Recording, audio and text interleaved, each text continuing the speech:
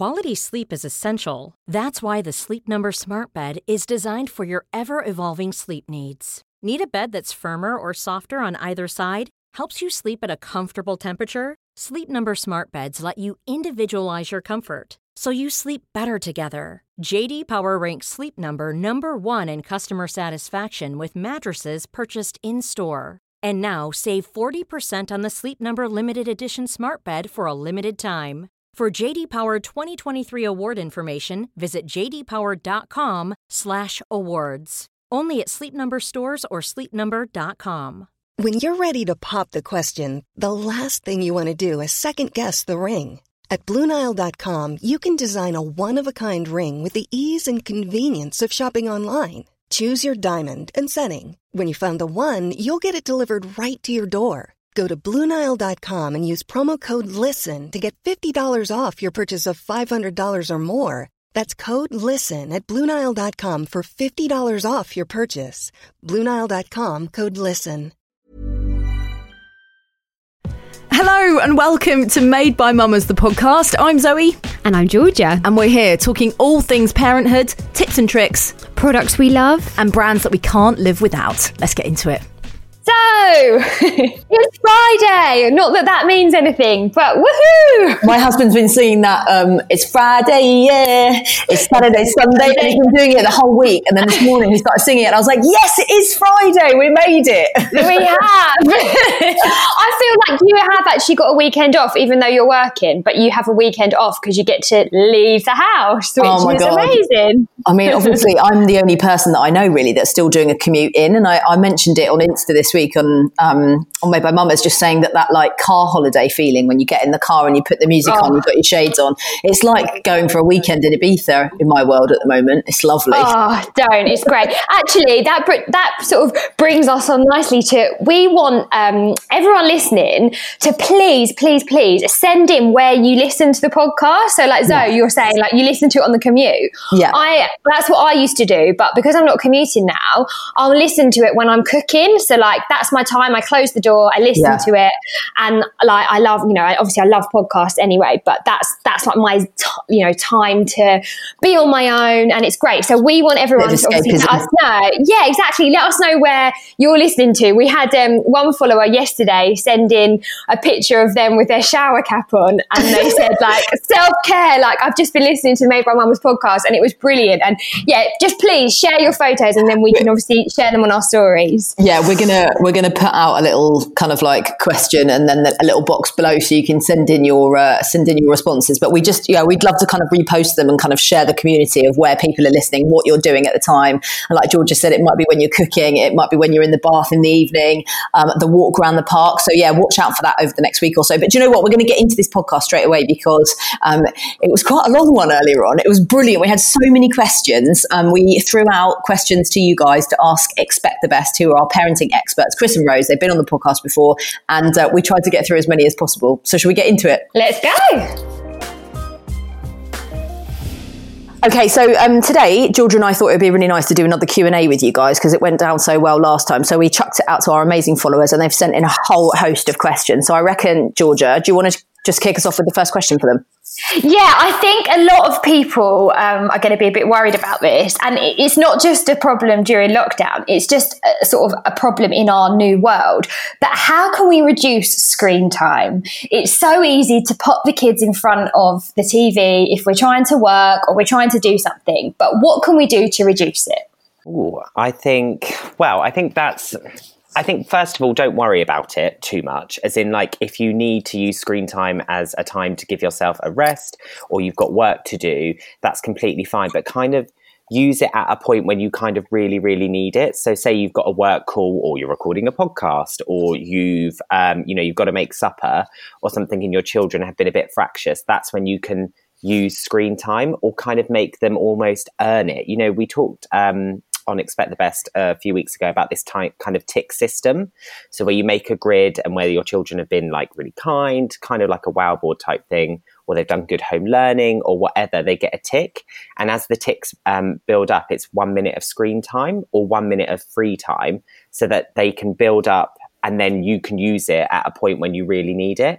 I think when it's sunny, get outside as much as you can if you've got outside space, or, you know, kind of set up activities at home that's like a preschool or a nursery. Like lots of children, I think, you know, if you've got playrooms or lots of toys, going in and seeing toys can be a bit overwhelming, and you find that they just end up emptying boxes and not really playing. And then they have to clear it all up. So kind of maybe, you know, of an evening, just kind of set up a few things so that they've got a bit of time, and just have points in the day when you want to give screen time. But also, again, don't really worry about it. Look at what you're putting on the screen time. So if you're worried that they're watching too much Peppa Pig, throw in a how-to by Maddie, or there was like an old CBeebies program that was on when I was a kid that they brought back, which is called Come Outside, which is about this lovely like Aunt Mabel who gets in her plane with her dog and then goes to a factory and shows you how bars of soap or crisps are made. I loved that program when I was younger. Absolutely. I remember that too. So just, you know, you can kind of do that. I mean, Rose, do you have anything to say on that? I was just kind of sort of touching on when you said about you know, when they go into their and see all their toys and it becomes a bit overwhelming. What I think is a really good idea at this time is to just introduce a little bit of toy rotation. So popping some of the toys away and just bringing them out again. You know, maybe 1 week you kind of put all the Duplo away, for example, and then, you know, next week bring it back out again and take something else away, just so that you're keeping the toys that you already have fresh. And so that means that, you know, even when you're, you know, you want to distract them from not having screen time, their toys are much more interesting, and it kind of gives that re-exciting, you know, they get re-excited about a toy. And particularly do it with if you're finding that actually something is always being kind of just ticked over and they're not actually really engaging with it. Just popping that away for a bit, even a couple of days, can be enough to refresh it. So just those kind of things, bringing those in can kind of save you having to resort to using the TV because everything else has got a bit stale. Do you know what we've started doing, actually? And it's just touching on what Chris said, is that I actually learnt this from our amazing Lucy, who looks after the kids 3 days a week. What she does is she'll set everything up, obviously not at the moment, but she sets everything up in our living room, and she has like a station for colouring in. Kit is obsessed with colouring in. Then she's got like a baby station. Then we've got like the kitchen, the little toy kitchen with like all of the kind of like, you know, pretend food for the kitchen. And there's like a kitchen station which she works on. And then they've got the Duplo on the floor for Kit, and he can build towers. So we get like I think there's like, it must be just like a nursery setup. And I think that's what they do. And Luna loves it. She's like really excited every morning. She's like, oh my gosh, look. And I'm like, and I set it up differently every day. I need to take a photograph of it, actually. It seems to be working. That's such a nice idea. And also, I was just going to second the toy rotation thing. We did it a few months ago and actually then forgot to get the toys back out again. But luckily, we got them out just at the beginning of lockdown. And Axel has been playing non-stop with this set of Super Wings toys that we probably bought 2 years ago. And he hasn't seen them for about 3 months. And he's obsessed with them. And it's been great, actually. And it has really encouraged him to play with different things again. Yeah, just really small things like that. You don't really realise how much of an impact it can have. And exactly like what Zoe was just saying with, you know, setting up little, almost like a nursery setting, and having little areas is such a good thing. I mean, you know, back to kind of the screen time, it's going to be really, really important that you're setting boundaries on how long that they are watching it, and giving lots of warnings for when that's going to change. I know we always talk about it and it feels like we go on and on about it, but it's going to be more important than ever because there is no natural break point, because we're having to create a routine, you know, based on when we don't really need one because we haven't got to get out of the house. Yeah, I was just going to interject there with, and it's something that you guys actually taught both Georgia and I, was that I now give Luna a 10-minute warning or a 5-minute warning, and then I gave a 2-minute warning, because before I was just going, right, that's it now. Can I have the iPad back, or can I have my phone back? Not that I give her the phone that much anymore because I think it sends her a bit mad, but when we do, and she responds, and I go, right, that's your 1-minute warning. happening now? And I want the phone back now. And she goes, there you go, mummy. And it's almost, she processes it in a much better way. I mean, we would have the most monumental meltdowns if I ever tried to take her screen away from her before. And now she seems to understand it a little bit more. Yeah, same here. Yeah. I'm really upfront as well when I give like my phone or like the iPad to Axel. I say to him, when mummy says that the time is up, the time is up, and you give it back to me. And it really does work. Yeah. And I think as well, just kind of going on like kind of top of what you've all said, is that you can then, you know, at the weekend relax those things again like you would anyway. So you know, one thing I've done, you know, with the girls I look after, and yes, they are a bit older, but lots of people do it with younger children as well, is Saturday morning is like movie morning. So I'm like, you know, on Saturday we're all going to watch a movie together, and Zoe saw that you did like kind of a movie evening, and you can do that. And it's about your own expectation. If you want them to watch TV or have the iPad for an hour, 2 hours in the afternoon because you've got stuff to do, that is fine. How about when you're really hungover and you make them watch telly all day like I did yesterday with my children? That's okay, isn't it? That's exactly why we have TV. Right, listen, let's move on to the next question because we've got loads of them. And this is from Catherine. Should I be worried about separation issues with my baby since he sees no one else at the moment? I mean, this is obviously a situation that none of us have really experienced before. But I mean, I would say that, you know, because we can't control it, it's just going to be about managing it when we eventually all do get out and he is exposed to lots of other people again. So it might just be that you have to, you know, when you go to a new place again, it just might be that he needs to sit on you and be with you a bit and get used to being around people again. But, you know, babies adapt so quickly and they're learning and they're experiencing new things all the time that I don't think it's going to be a massive problem.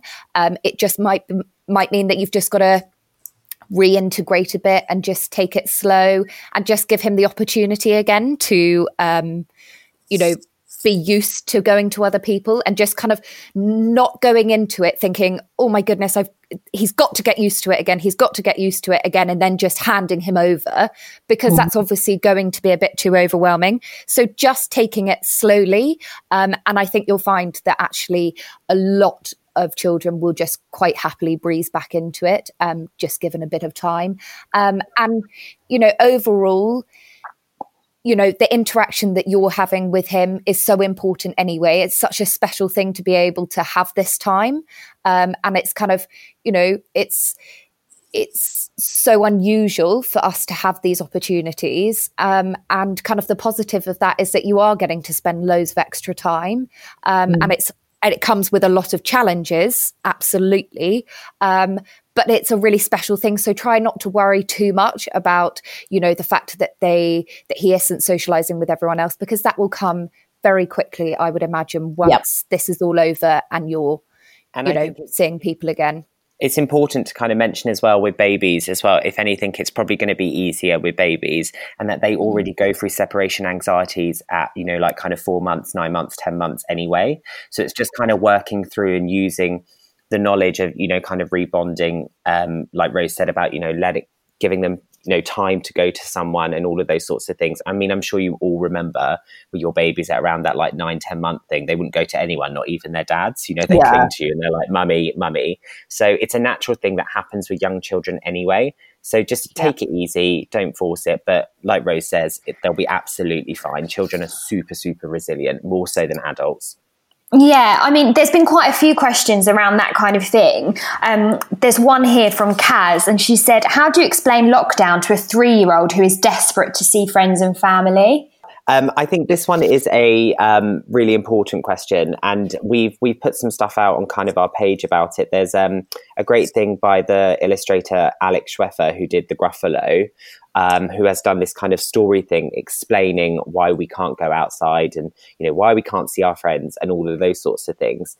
But it's just about adding those levels of reassurance and just always using that kind of emotion coaching that we've talked about before on other podcasts and being like, I understand why you feel sad about this, but this is why, and we will see them. Why don't we write your friend a note, or why don't we do this? You know, kind of doing it different ways. So a lovely idea is to kind of like draw pictures with them and exchange that with friends over FaceTime, or pop them in the post and they send them back, almost like restarting a pen pal type thing with children. That's lovely. It's really lovely. And then they get posts from their friends and they're just so excited. And it's just such a lovely way to keep them still connected, especially at that young age of like 3.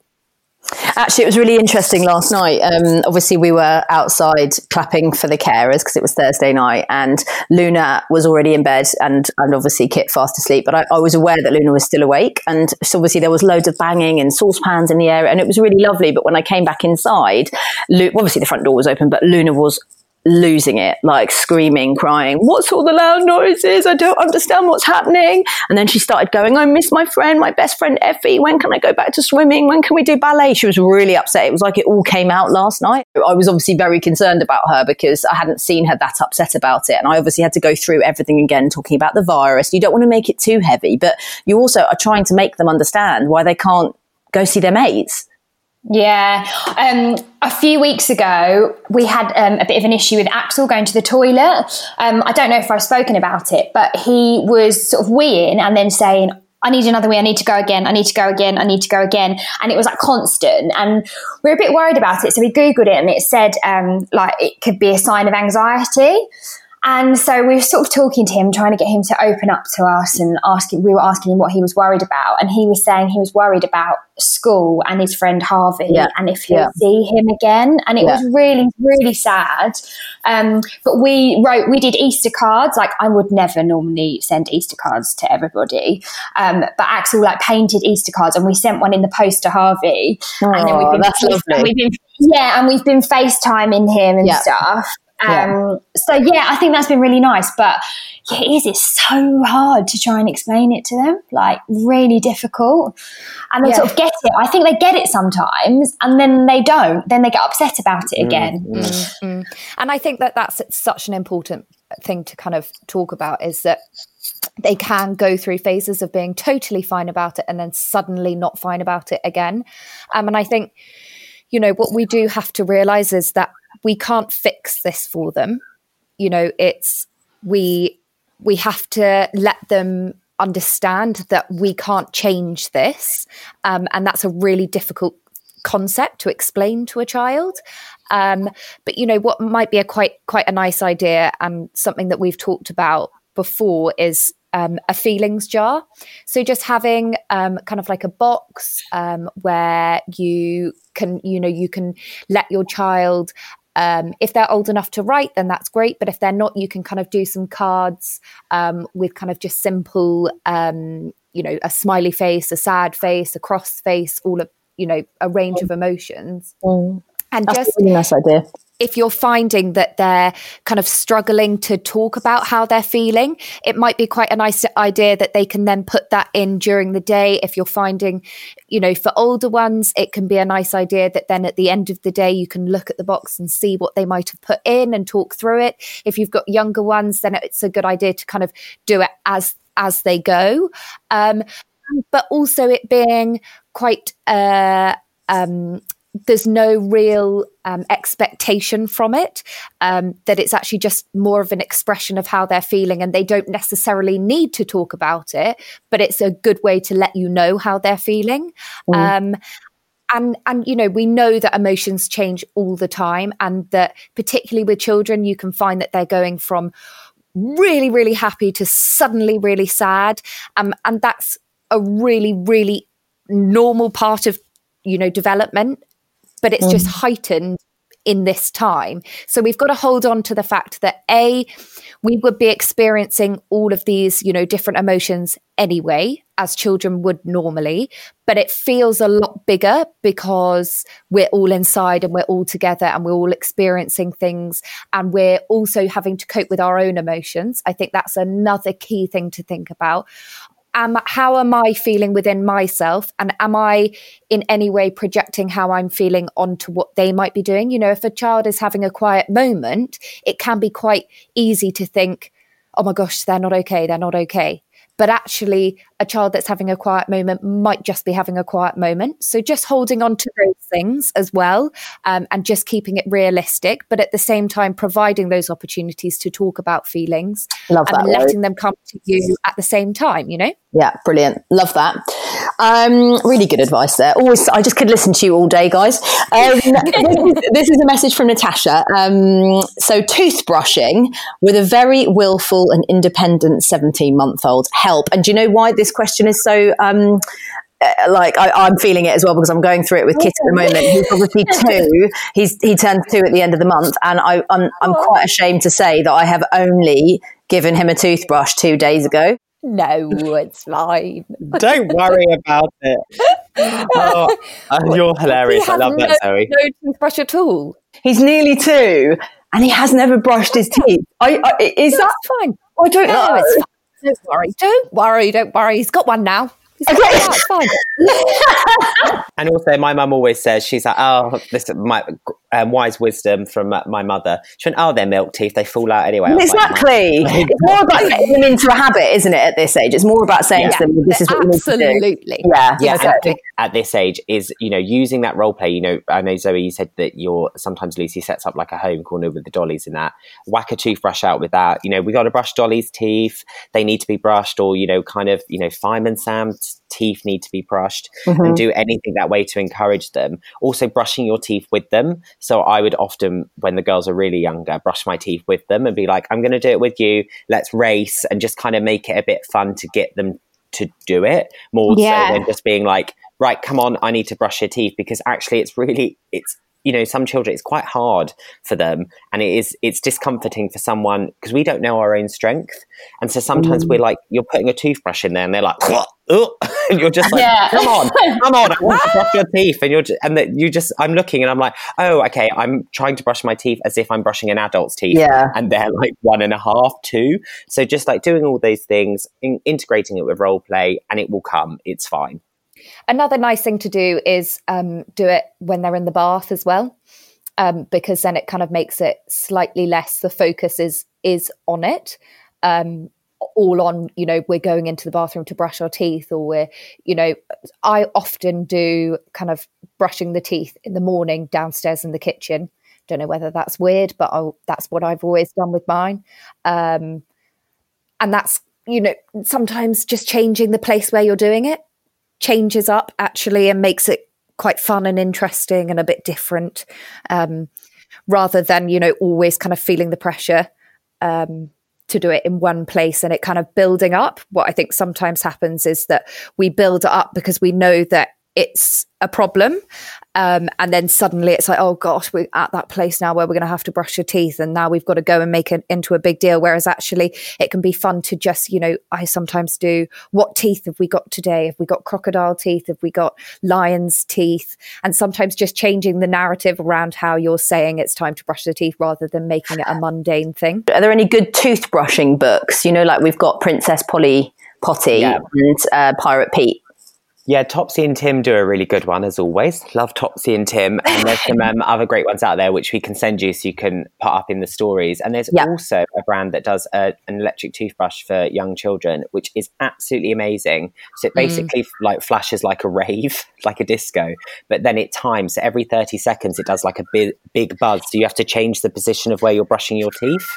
Okay. Oh, that's good. Really good, and lights up. And so at night, it's hilarious because I'm like, right, let's turn off all the lights and do it in the dark. And we're like, disco teeth brushing time, like douche, douche, douche. Obviously, I do the sound effect. And it's super fun. So we'll send you that as well. And it just makes it a bit more fun. I mean, I want one like that personally now. So yeah, and me.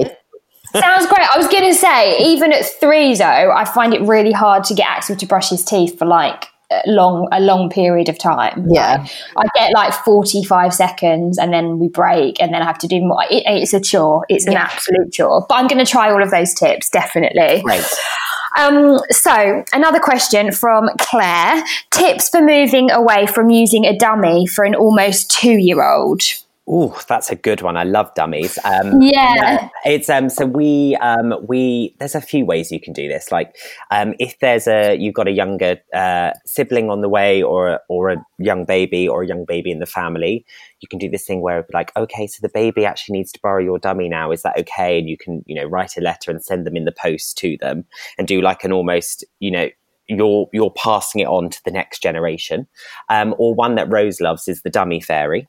Oh yeah, love the dummy fairy. I mean, I think mainly because I genuinely believed that fairies wrote letters to me when I was little, but we'll breeze over that. Where you can leave it out for the fairy to take outside your bedroom door or their bedroom door, and then they take it away and they take it to the dummy land, and you can make up a whole story. Some of them that have a really active imagination love that. Some are actually okay to just try it taking away at nap time first and seeing how they go with that. The thing with the dummy is that if they've got another comforter, like a soft toy, they usually are okay taking the dummy away because they have that other transition object which they're attached to. If your child is not attached to anything other than the dummy, then what I would say is I would try introducing a soft toy or something that they can take to bed with them. And it might be an idea to sleep with it for a couple of days so it smells like you, and then introduce it and just offer it, and try not to stress too much, like I've got to take the dummy away, I've got to take the dummy away. There are lots of reasons to take the dummy away, but I also wouldn't stress about it as that there's, I think a lot of people worry so much about dummies and there's almost a stigma around them. Yeah. And if your child is sleeping really well and is really happy and it isn't ready to take it away, that's absolutely fine. Don't stress about it. If they're having it, they have it a lot of the time, then start with reducing it only to sleep times, then take it away for nap times. Some of them are actually absolutely fine to just take it away cold turkey, and explain to them that you're sending it off somewhere or that it's going to a special place, exactly like the dummy fairy that we've just talked about. And if they're much younger, then you can just start with waiting until they are. It's kind of a much more gradual approach where once they're drowsy, you then take it away. Some children are absolutely fine with that and some, struggle a bit, but just don't worry too much about it. I think it feels like a massive thing, but it's not always as bad as it seems. And you can just start taking, if you've got loads everywhere, start by just reducing them down to a couple. Get them used to not seeing them around all the time, popping it in a box when they get out of bed, and putting that dummy away is another good one if you're trying to start them not having it for any other time other than sleep time. That's what we do with Alfie. Because obviously Luna's still got her comforter. I mean, sometimes I don't actually ever talk about this or think about it massively, but when I see her every night and I go and check on her and she's got that skanky old ear still hanging out of her mouth, I'm like, how Luna understands a lot more now that is just for nap time. So, and she's dropped her midday nap now, that's gone, so she's just getting it in the evening, and then in the morning when she wakes up I say, right, Alfie's been looking after you all night now we have to put him in his bed in the wardrobe and he needs to get some sleep now. And she's like, okay, let me give him a kiss, and she kisses Alfie and then night Alfie, and then we shut the wardrobe door and then it goes away. So she's fine with it. We left Alfie at a friend's house a while ago, about a month ago, and I thought, before lockdown, I thought, oh, this is going to be an absolute nightmare. And she was really good. And this is quite interesting. Maybe with the dummy, you could try this, saying that the dummy's not going to be there tonight because your best friend, James needs it for the night. And that's what I said. I said, Effie's going to be having Alfie tonight. She's a bit scared. She needs looking after. So she was like, okay, she slept the whole night without him. It was amazing. Yeah. Axel still has an elephant that he had from when I took his dummy away. Yeah. I took his dummy away just before he turned 1. And the reason I did that was because he was going to nursery. And in my head, I thought, when he goes to nursery and there's other kids with dummies, I feel like it's going to be harder for us to take it away once he's there. And I feel like I wouldn't have had the control over it. So we switched to an elephant. But the same though, like we actually haven't got any problems with the elephant at all. Like we left it at my auntie's house at Christmas. We didn't have it for 2 months. Oh, well, yeah. He wasn't bothered. Different. But then, but interesting, when we went back to their house, he went, "Where's my elephant?" And we hadn't mentioned it. We hadn't mentioned it at all. And then since that day, he sleeps with it every night again. I think it's important to kind of just mention about, getting rid of a dummy at a time where we are away from people that we love, and if it gives them comfort. If it's a big deal, I wouldn't bother. And with comforters as well, children have them forever. I mean, absolute exclusive, guys. I still have a comfort blanket and it's in my bed. And I'm 31. And when my husband married me, he was like, so is that finally going? I was like, no. He's like, it's so weird. He's like, every night I know that you've got your comforter there and me. He's like, this is strange. I'm like, welcome to my world. So do you know what? One of my best mates, and she might listen to this and she'll know exactly who she is. She, you know, when people are like, oh, they won't suck their thumb when they're, 20. She's 31. When she's hungover, when she's at work, she says she goes into the toilet, locks the door, and gives herself like a couple of minutes to suck her thumb. What's funny about that, G, is I used to still suck my thumb, but ever since Corona, I've put a stop to it straight away. Because I'm I can't. I was like, no, can't suck my thumb anymore. So, Amazing. So we'll be back right after this.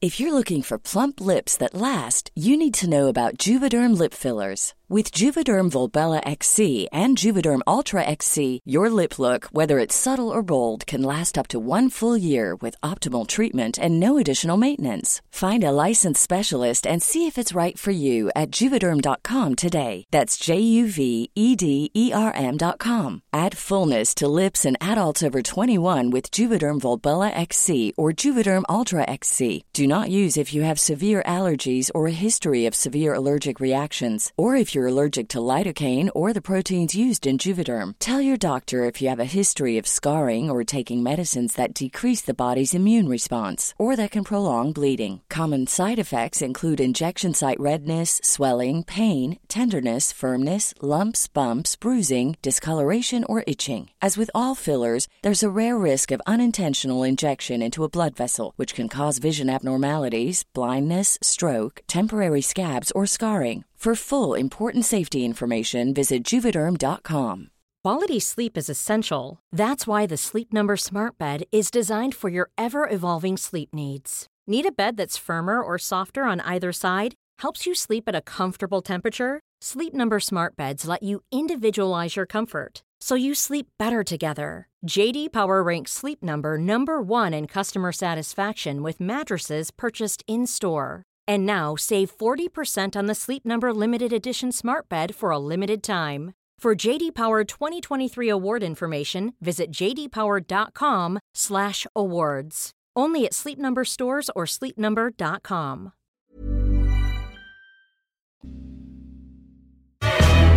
Baffled, a brand new podcast bringing you some amazing facts that are complete nonsense. Imagine the likes that would get on Instagram, you having a quick one up a lamppost on the moon. Incredible. So you basically saying the reason the dinosaurs stopped living is because they all collectively made a decision to have no more children. They're talking. I think until 10 years ago, I still shared the bathwater that my parents were in. You can find us wherever you got this podcast. Just search for Baffled Amazing Facts.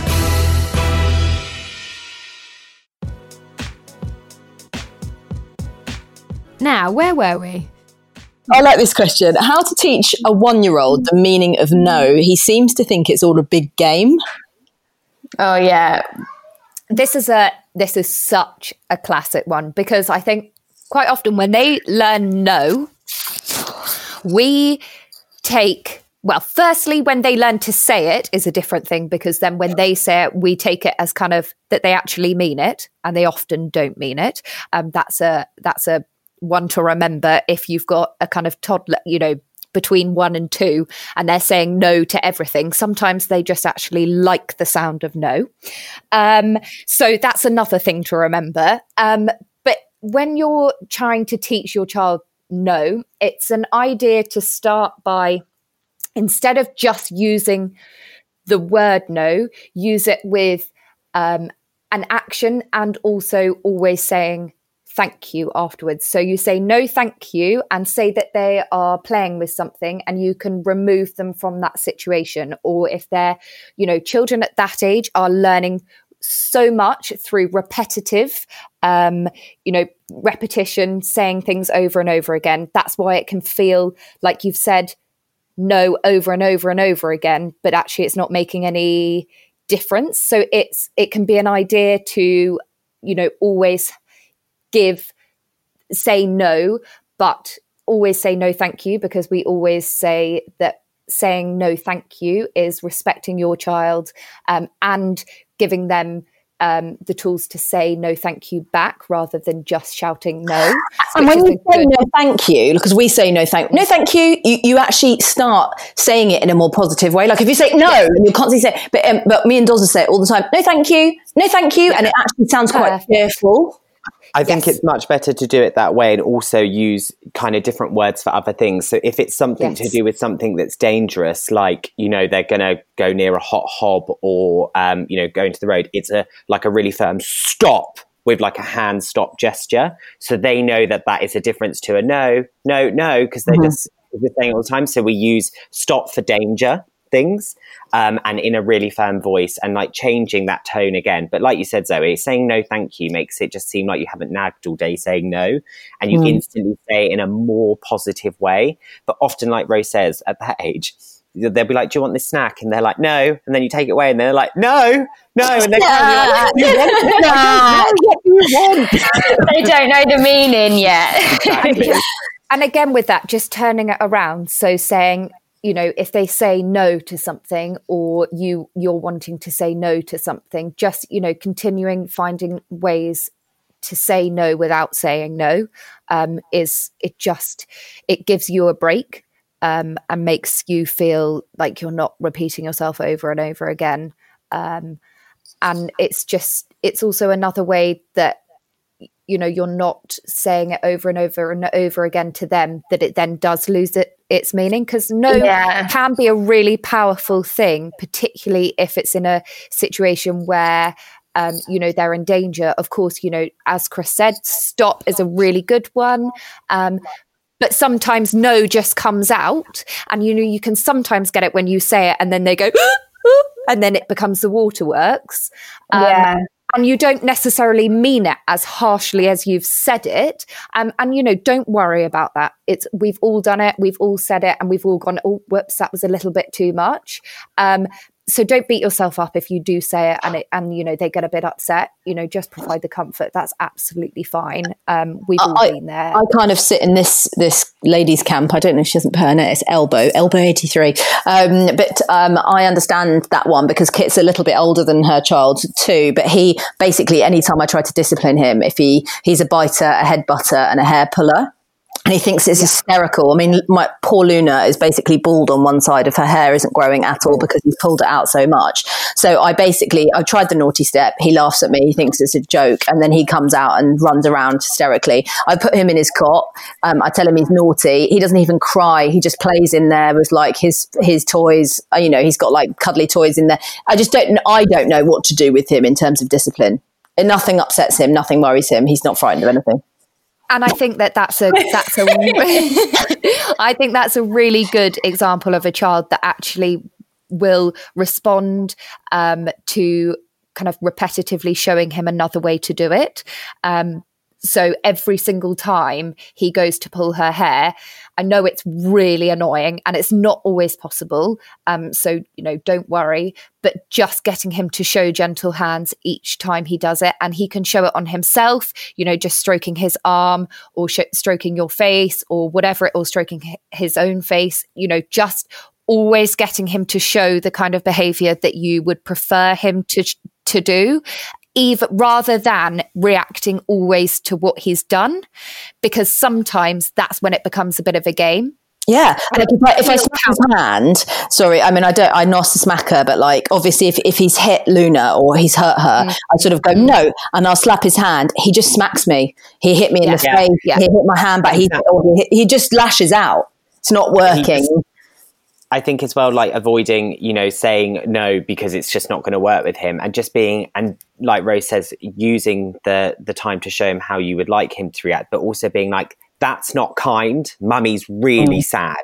And then almost ignoring it and just coming away from him and taking Luna away and just going off and that, because also I think using like, that's not kind, and showing that you're upset and you're disappointed has a bigger impact than sometimes than saying no. if that makes sense. Especially when he, like you said before we started recording, he was at the door being like, "Mummy!" Like he loves his mummy. So turning it all around completely and using the disappointment card. I mean, I'm sure we're all very sad when our mums are disappointed with us. It works even now. So I think using that and giving that a go. Great. I find that works with Axel actually more like me being upset if he's done something wrong. Then he sort of has a conscience of his actions. Right. Although he did say to Gigi this morning, less of that attitude today, Gigi.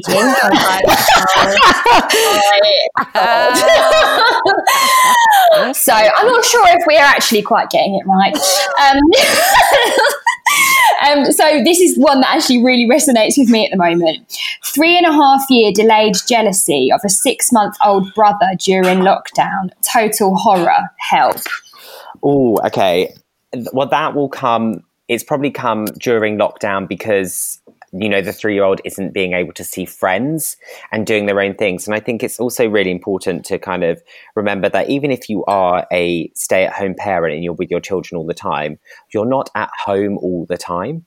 So children are now being told that they have to be inside with parents. I know parents that are working from home, parents that work part-time. It's all just like this, explosion of people in each other's spaces. Whereas when children are at home, it's kind of their space a bit more sometimes than the adults. And having people in it all the time is quite difficult when you can't go to the park.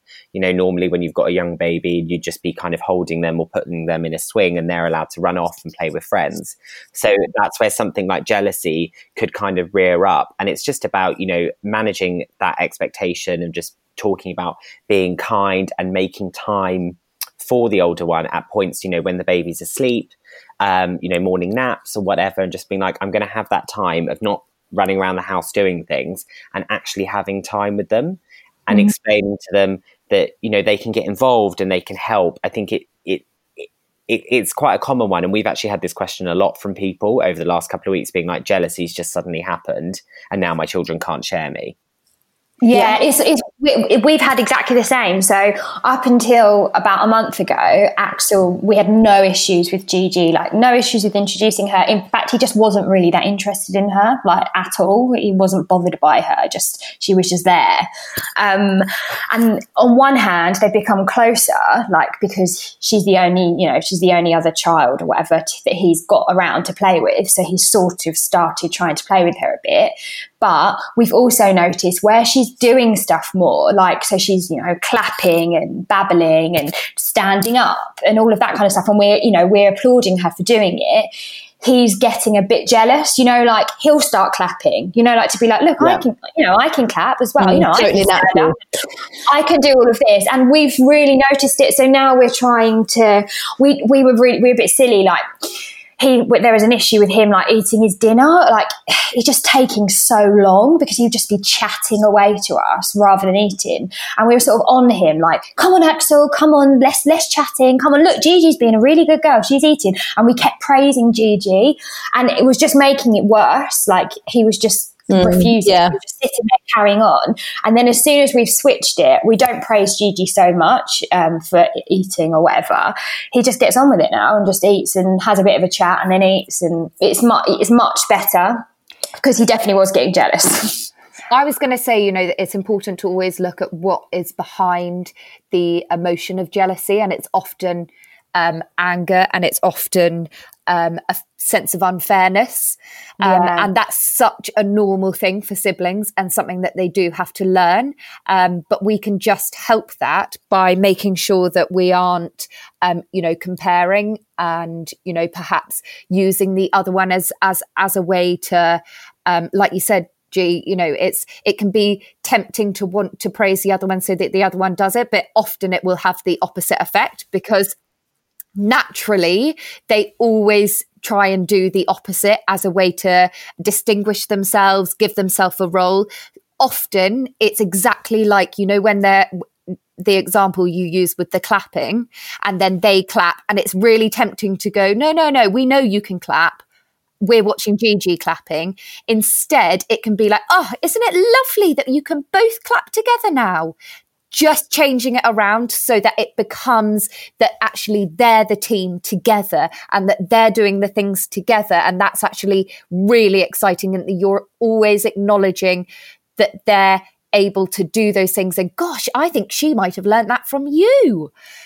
Instead of saying you're the grown-up one that has to teach things, just acknowledging that there are times where he might have taught her something can actually have the same impact as, you know, telling him that actually what he does and his behavior she will learn from, which is too hard for him to understand.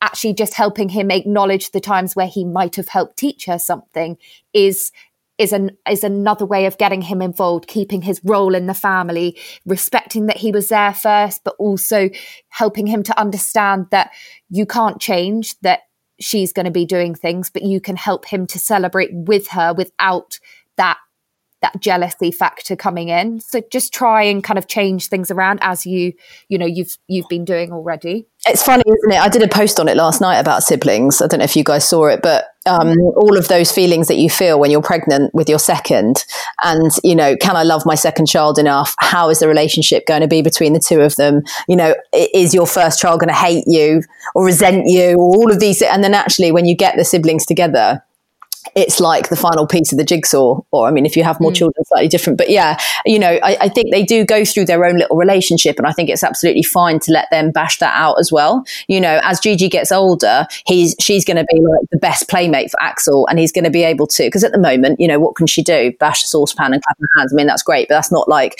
let's get into full control, love, and let's like build some towers. You know what I mean? And I think I'm seeing that, you know, with Luna and Kit now, as the older he gets, the more powerful that unit is together. And same with Luna and Isla. I mean, the relationship just grows and grows and grows. It's really beautiful, actually.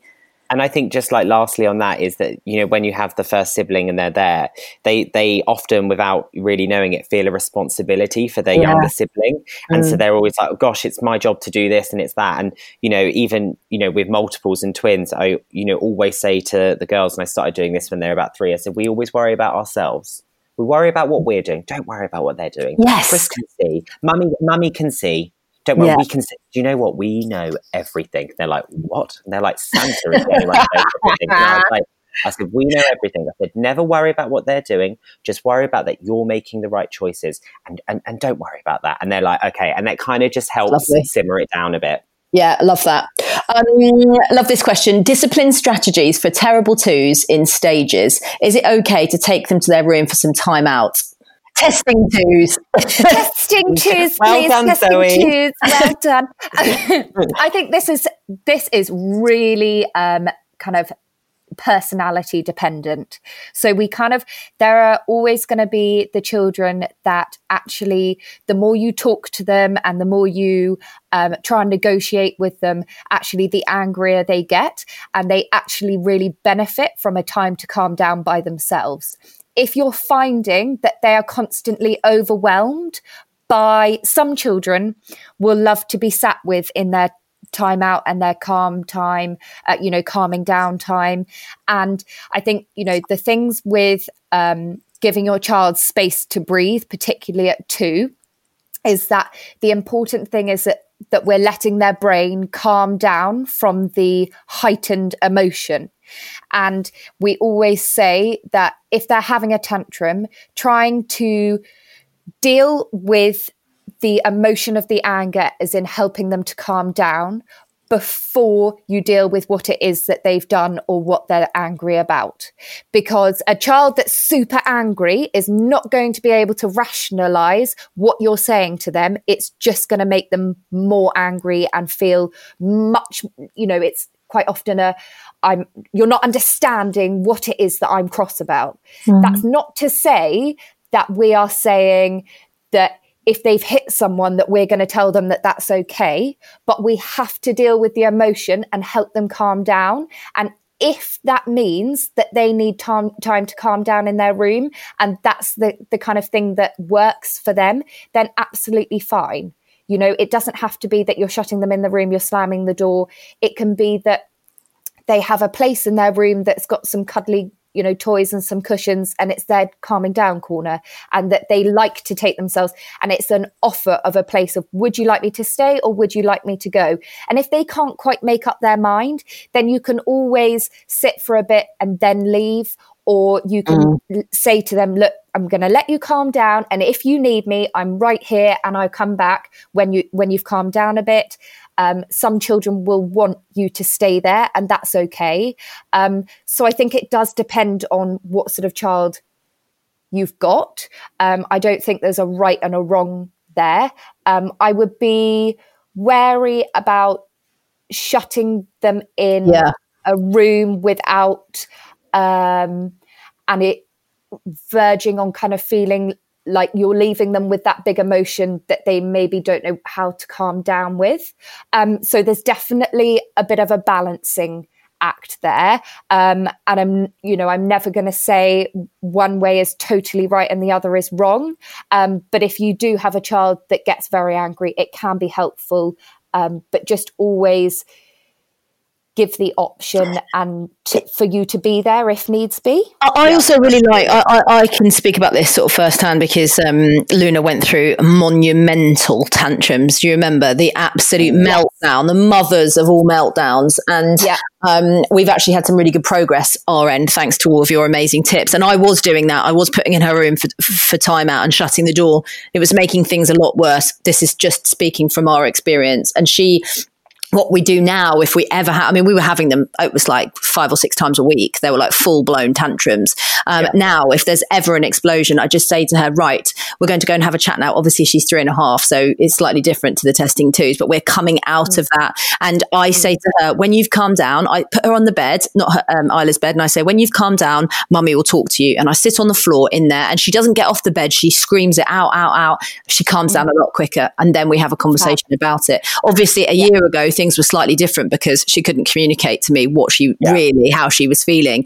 But definitely I think putting them somewhere where they can actually have a break, and you can either be, you know, in eye line, or you can be near them and just saying, when you've calmed down, I'll talk to you about how this is making me feel and how it's making you feel. I think that's quite a nice way of doing it. So then you're not leaving them.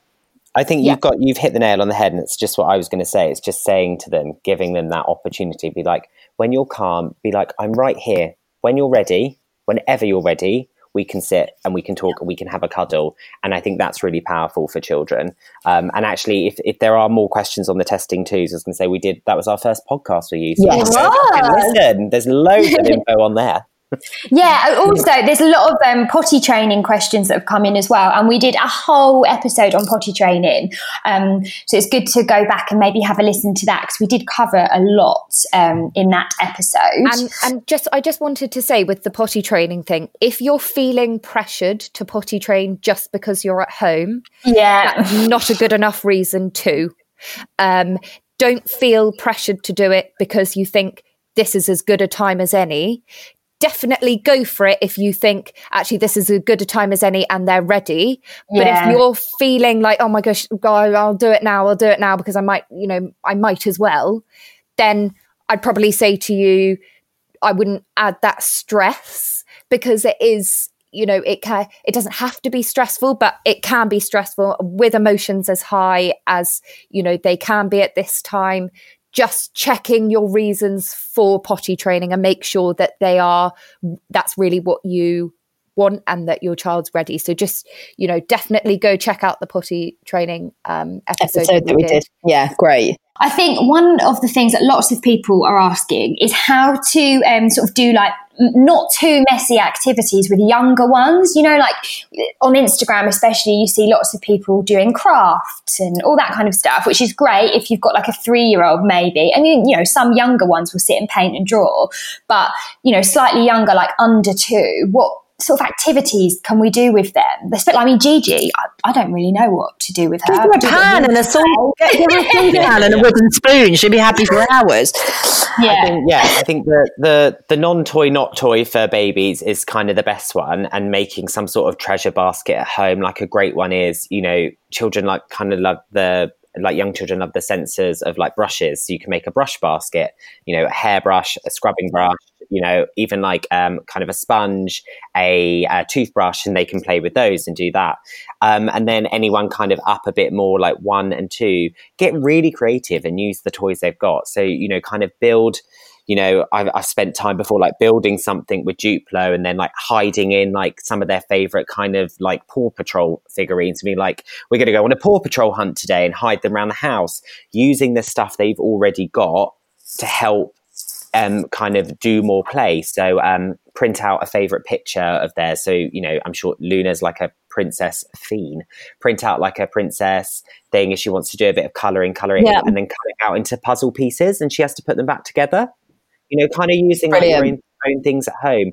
There is just so much you have to do. It doesn't have to be arts and crafty. You don't have to be this Blue Peter style type of person. You could literally, I mean, I put a saucepan out. I was telling a woman the other day, she was struggling with her 1.5-year-old and that. And I was like, put a saucepan out and put some, I was like, I don't know, a bit of flour in there and just put them in the garden. They were like, what? She's like, it kept them busy for 2 hours. I was like, I told you. I was like, anything you've got at home, use it, go on hunts, just, it's all play. Get them to do washing with you. I mean, I get toddlers that spend hours, you putting it in the washing machine, they're taking it out. Fold these socks. They'll be there for ages. A big piece of tape on the floor, like a giant square, and put down some, I don't know, anything that's quite big, like some balls and stuff, and tell them they have to sweep them into the square with like a brush or something. Just any of these things are really easy. It doesn't have to be focused and like, oh gosh, am I giving them enough education and stuff? Anything really. That is education in so many ways, because that stimulation and that we're all, I think sometimes we feel like it has to be sat down in order for them to be learning, but actually the things that are going on when they are, say, pairing socks, are they're colour matching, they are using their fine motor skills, they are using their concentration, they're using their logic, they're using their problem solving. You know, that's doing so many things, but to us it's just pairing some socks together. It doesn't, there are so many opportunities to learn and I think that's a worry that we're getting across a lot, that people are saying to us that, you know, my baby isn't being stimulated. Your baby is being stimulated by everything going on around them. And that's, you know, that's a really important thing to remember, so that even if you feel like you haven't done anything, you've probably done a lot more than you think. Even singing a song to them, even having the radio on, you know, these things are all helping, where perhaps we might think that we're not doing anything, but actually you are. I also love like a really amazing home obstacle course. Simple. Yes, I was about to say that. Literally, we do one every day, and I make it. You know, for Kit, it's he has to do certain things within the obstacle course. Luna, maybe a little bit more advanced, but they involve like kicking a ball, scoring a goal, and then getting on the little electric scooter and driving it into the playroom. And then when you're in the playroom, you have to do, and it's just they just love it. Luna's done it 2 hours this morning. She's been doing it. And do you know what another really good one is? To put take a duvet out and put it on your living room floor and get them to army crawl underneath it. I was going to say, or hide objects underneath, and they have to pull the objects out and then put them in a basket. Honestly, hours of fun, and the kids will want to be doing it over and over again. Also, a great drinking game for adults in the evening. Leave it out. It's really funny, isn't it? Because I think as a society, we've become programmed to be constantly on the move and doing stuff. We need to spend, 20 quid here going to a soft play. We need to go. We have to go and do this. We have to go to this coffee shop. Or there's this amazing sensory play place. We've got to go to the farm. Or we've got to do this. And actually, our kids just want to spend time with us. It doesn't matter what we're doing. Like you said, folding up washing or putting the dishwasher on or whatever it may be with them. They just want to have us around and for us to be present. And yes, there's so many stresses going on at the moment financially, and there's a worry about the world and catching the virus and everything else. But when you put your phone down and you just spend time with your kids, it's actually really beautiful. You don't need much else. Yeah, no. And I think just to kind of end is that, we always say this, everybody's doing an amazing job as parents anyway beforehand, but no one has ever been in this situation before. And now you are parent, teacher, you're just everything more like personified. So as long as you are keeping them happy and healthy at home and smothering them with love, nothing else really matters in the world right now. you're all doing an incredible job, and just keep doing that. You know, as long as you get up every day, I mean, staying in bed for the day hungover, but your children are there still. Amazing parenting. Listen, guys, thank you so much. We're going to have to wrap things up because we're run out of time. But as always, it's been an absolute treat to chat to you. And I feel like hopefully people are going to get loads out of this podcast. So thank you. Thank you so much, guys. Amazing job. Oh, that was just such a brilliant chat. I love those two. I really feel like they speak all of our language. Every time we speak to people about Chris and Rose, they're like, thank you so much for introducing us to them, because they're just completely non-judgmental, full of fantastic tips and advice. And the calming way in which they both talk about things really helps me figure out how to solve those problems at home with my kids. Yeah, I feel exactly the same. Every time we've spoken to them, I come away from the chat, firstly with like some really good practical tips and advice, but also just feeling so much better. Yeah, I mean, they're amazing, and I hope you guys all enjoyed listening to them as well. We'll try and do some more because there was obviously quite a lot of questions that we didn't get through as well. Yeah, and we're also getting together a kind of host of experts that we're going to be chatting to over the next couple of weeks, because obviously we're doing 2 podcasts a week. So our Tuesday podcast is going to be a bit more of a well-known name, and then on the Friday we'll do more sort of expert type conversations to kind of help us during the lockdown. I'm just really grateful that I'm not feeling so hungover now, Georgia, even though it's Friday. Me and Dozza got absolutely shit-faced on Wednesday night and decided to have like a little kitchen rave, just the 2 of us. We drank all the gin and all the whiskey, and I was actually sick yesterday. So that is so funny. So is it water in an early night tonight then? I'm having a glass of red, but we're literally about to eat bangers and mash, and then I'm going to get straight into bed. Nice. It's been so lovely this week. As always, we'd love you to rate, review and subscribe to the podcast. And please, even if you just tell one mate about us, hopefully we can kind of ease the pain of what we're all going through at the moment. Yeah, and please do send them our way to @MadeByMummers on Instagram. And if you've got any questions or you want to drop us a message, just drop us a line there, or on Zoe's own channel @ZoeHardman. Yeah, and just to reiterate, sorry G, just to say that we're absolutely 100% here for you all at the moment, because we realise that, you know, it's a pretty tricky time. So if we can help in some small way, then please do reach out to us. We're always around for a chat. Exactly. And we will see you on Tuesday. See you next week. Thanks for listening to the podcast. We know times are very difficult right now, and if you want any more information about coronavirus, go to nhs.uk/coronavirus. Flexibility is great. That's why there's yoga. Flexibility for your insurance coverage is great too. That's why there's United Healthcare Insurance Plans. Underwritten by Golden Rule Insurance Company, United Healthcare Insurance Plans offer flexible, budget-friendly coverage for medical, vision, dental, and more. One of these plans may be right for you if you're, say, between jobs, coming off your parents' plan, turning a side hustle into a full hustle, or even missed open enrollment. Want more flexibility? Find out more about United Healthcare Insurance Plans at uh1.com.